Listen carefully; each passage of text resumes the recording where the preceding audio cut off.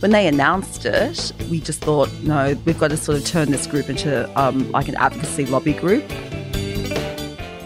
It's just going to be mayhem. I mean, it's bumper-to-bumper traffic now. These buses and trucks are all going to end up on Bunurong Road, Anzac Parade, on different beaches. Here we are again dredging the bay, and they're going to have to do a lot of maintenance dredging after that. So you can just imagine what that will mean.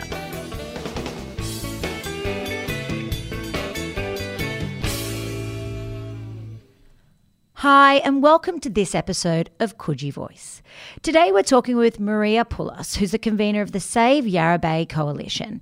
We're talking about the proposed cruise ship terminal at Yarra Bay, the impact it will have on our local community, including our roads and environment, whether or not there's a business case, and the thoughts from the La Perouse Land Council.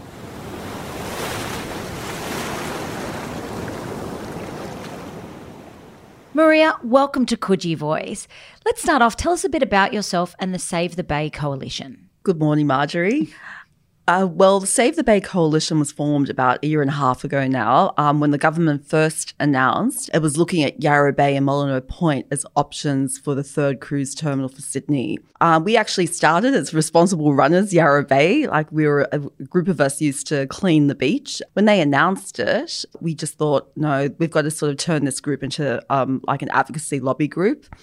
So it was just a few friends of ours at first, and then it grew. It just kept growing. We had a Facebook page and Instagram, and suddenly we had like 2,000 and 3,000, 4,000, now 5,000 followers.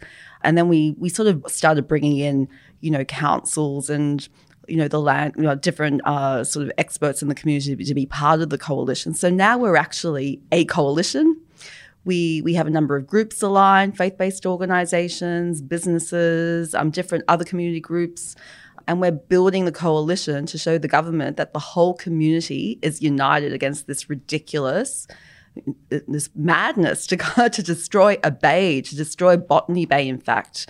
And we can talk about that, but it's not just Yarra Bay that's going to be affected. It's a number of beaches around Botany Bay. So, Maria, for the listeners, can you tell us what actually is proposed for Yarra Bay?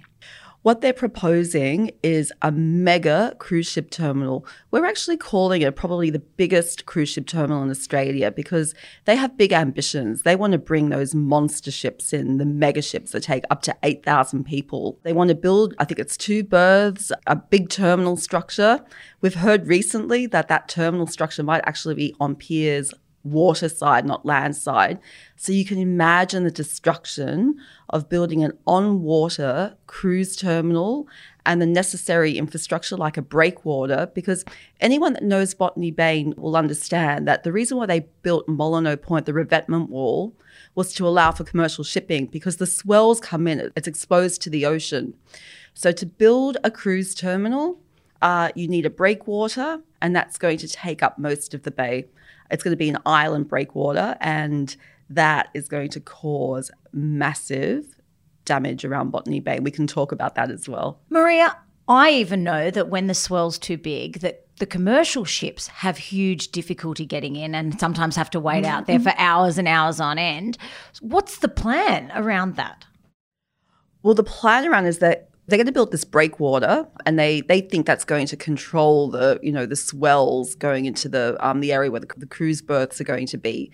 But we know by building that breakwater, we've done the modelling.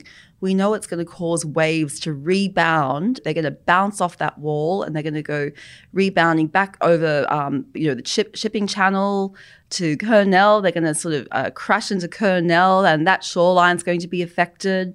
It's going to cause disturbed seas, so that will affect recreational fishing, other vessels. It will be a disaster for Botany Bay. Now, this is our busiest commercial port. This is the lifeblood of our economy, and they want to re-engineer Botany Bay. It's just bonkers. It's like, I don't know what they're thinking. 8,000 people coming off a boat, going into the suburban streets around Maroubra, Matraville, flowing down into Coogee. Tell us a little bit about what do you think the impact that's going to have on our local amenity and streets? Well, this is one of the biggest things about the cruise terminal. Now, you do the maths. 8,000 passengers, 2 ships a day. Okay, it's only going to be 4 months a year, 3 to 4 months a year, but they're talking about using the port for other purposes, tourism purposes, when the big ships aren't in. Now, we know that traffic is projected to grow around the Botany area from 3,000 to something like 6,900 trucks a day. And that's why they're building the Sydney Gateway. Now, the Sydney Gateway is not going to really take the traffic off the roads. What's going to happen is all those people that come to Yarra Bay, and we know the figures, 7,500 a day in the summer months come off the M5 and around Sydney to Yarra Bay. They're all going to come to Coogee Beach. They're all going to come to Maroubra Beach. That traffic is going to end up on other beaches. The buses and the trucks and everything that the cruise terminal will need will end up on our streets. Bunurong Road, Anzac Parade, Foreshore Road. It will be bumper-to-bumper traffic. It will be chock-a-block. So, they say they're doing their traffic analysis. Well, I think, it's all going to be spin. They want the cruise terminal, obviously, so they're just going to spin the figures. But we know that it will be traffic mayhem. But isn't there a business case? There is a business case. There is the preliminary strategic business case they did. That's public servant speak for a feasibility study that they've done. Now, when Save Yarra Bay went to see the Port Authority, they said to us, first they started by saying, no, there's no information to share. It's all a myth, there's nothing to, you just have to wait for us to do this detailed business case, which is going to take another, 6 months to a year. But we do know there's a strategic business case. They've done it. They won't release it. They're saying it's cabinet in confidence. And so we put in a GIPA, that's a Freedom of Information request. And we know that there are 1,800 documents that they won't release. So how do we as a community provide meaningful feedback to them? How do we, respond to them if they don't release the business case? It's just ridiculous. We know that the cruise industry has seen the business case. We know that certain people in the private sector have seen the business case because they're doing market sounding. So they're sharing all this information with certain stakeholders, but they're not sharing it with the people most affected, the community. And we're saying to them, release the bloody business case so we can provide a response. Maria, we know that the number of people wanting to go on cruise ships is increasing. Is there an alternative for Sydney?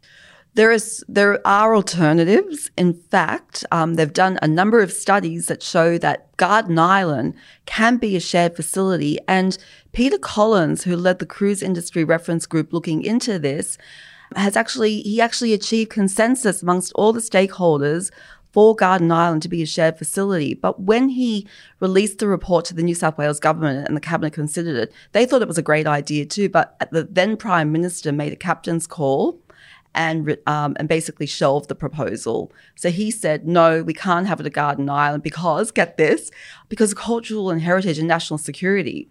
Now, our area is culture and heritage. Our whole area is a heritage precinct. It's where Captain Arthur Phillip landed. It's where the Indigenous people have had continuous connection to the land for thousands of years. That's cultural heritage.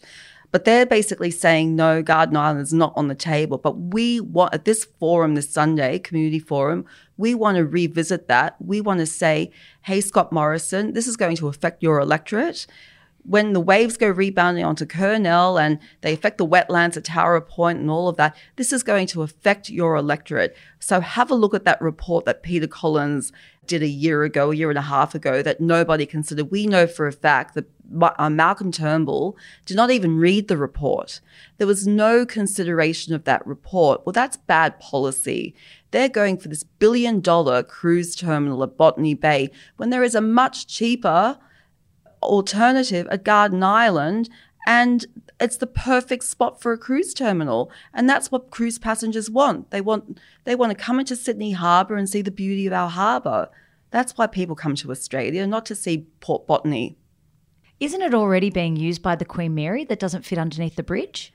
It's already being used by, it's being used by the Queen Mary. In fact, somebody actually called me yesterday, somebody that used to work for Sydney Ports, and he said, well, during the Olympics, we used that for 3 months. We used Garden Island, and all the ships came in and big ships came in and they stayed there and it was all fine and everyone was happy. Well, I don't care if they say the Navy's expanding. That facility is big enough to take an expanding Navy and to take a cruise terminal. Maria, the boats arrive 6 a.m. People are disembarking from 7 a.m.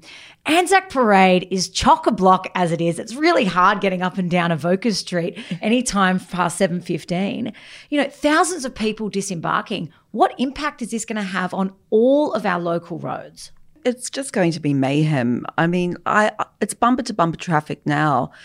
These buses and trucks are all going to end up on Bunurong Road, Anzac Parade, on different beaches.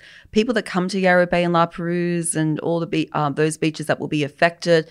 So they'll be heading to Maroubra, Coogee, Bronte and Bondi. That's what they'll be doing because that's what tourists want to see. They want to see our beautiful beaches. So they'll be, they won't be going along Botany Road. They'll be taking them along the coastal road. So that's what you have to look forward to. You don't think they want to stay around Kurnell and watch those smokestacks? No, I don't think so. Maria, you've touched on this briefly, but the Indigenous community around La Perouse has the longest and oldest connection to land.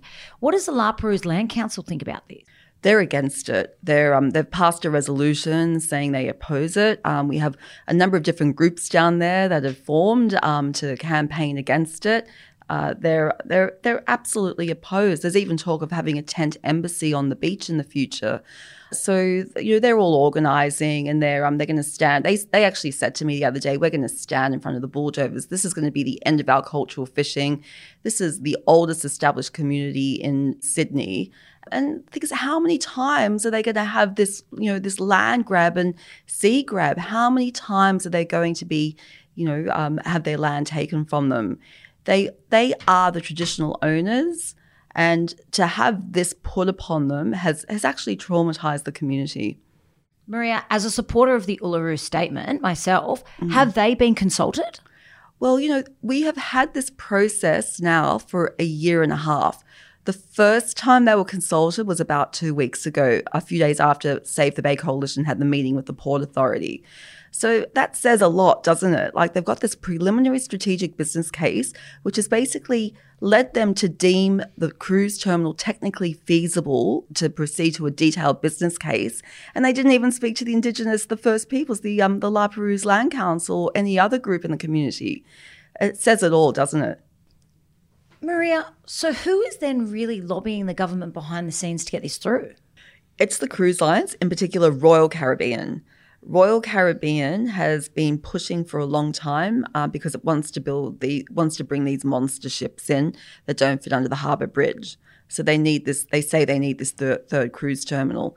They've actually said that they'll partner with the New South Wales government to build this. They're going to contribute to the cost of building it, and they're now looking for joint venture partners and other investors.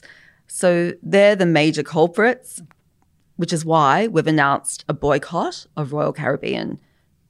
So we're joining other groups around the world in boycotting Royal Caribbean, and we ask everyone to join that, spread the word, get on Twitter, Facebook, Instagram, and let's build that campaign. It's like a mini campaign under the big campaign. So if anyone would like to get involved with the Save Yarra Bay Coalition, how can they do that? They can follow us on Facebook. We're at Save the Bay Coalition on Facebook.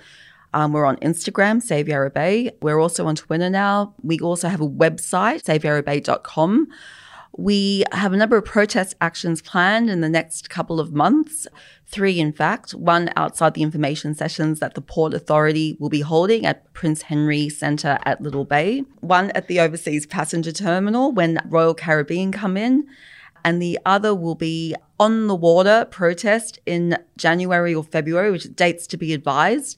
We're going to have boats and paddle, surfboards and other vessels on the water with signs and the media present protesting. And we'll also have a music event on the beach on the same day.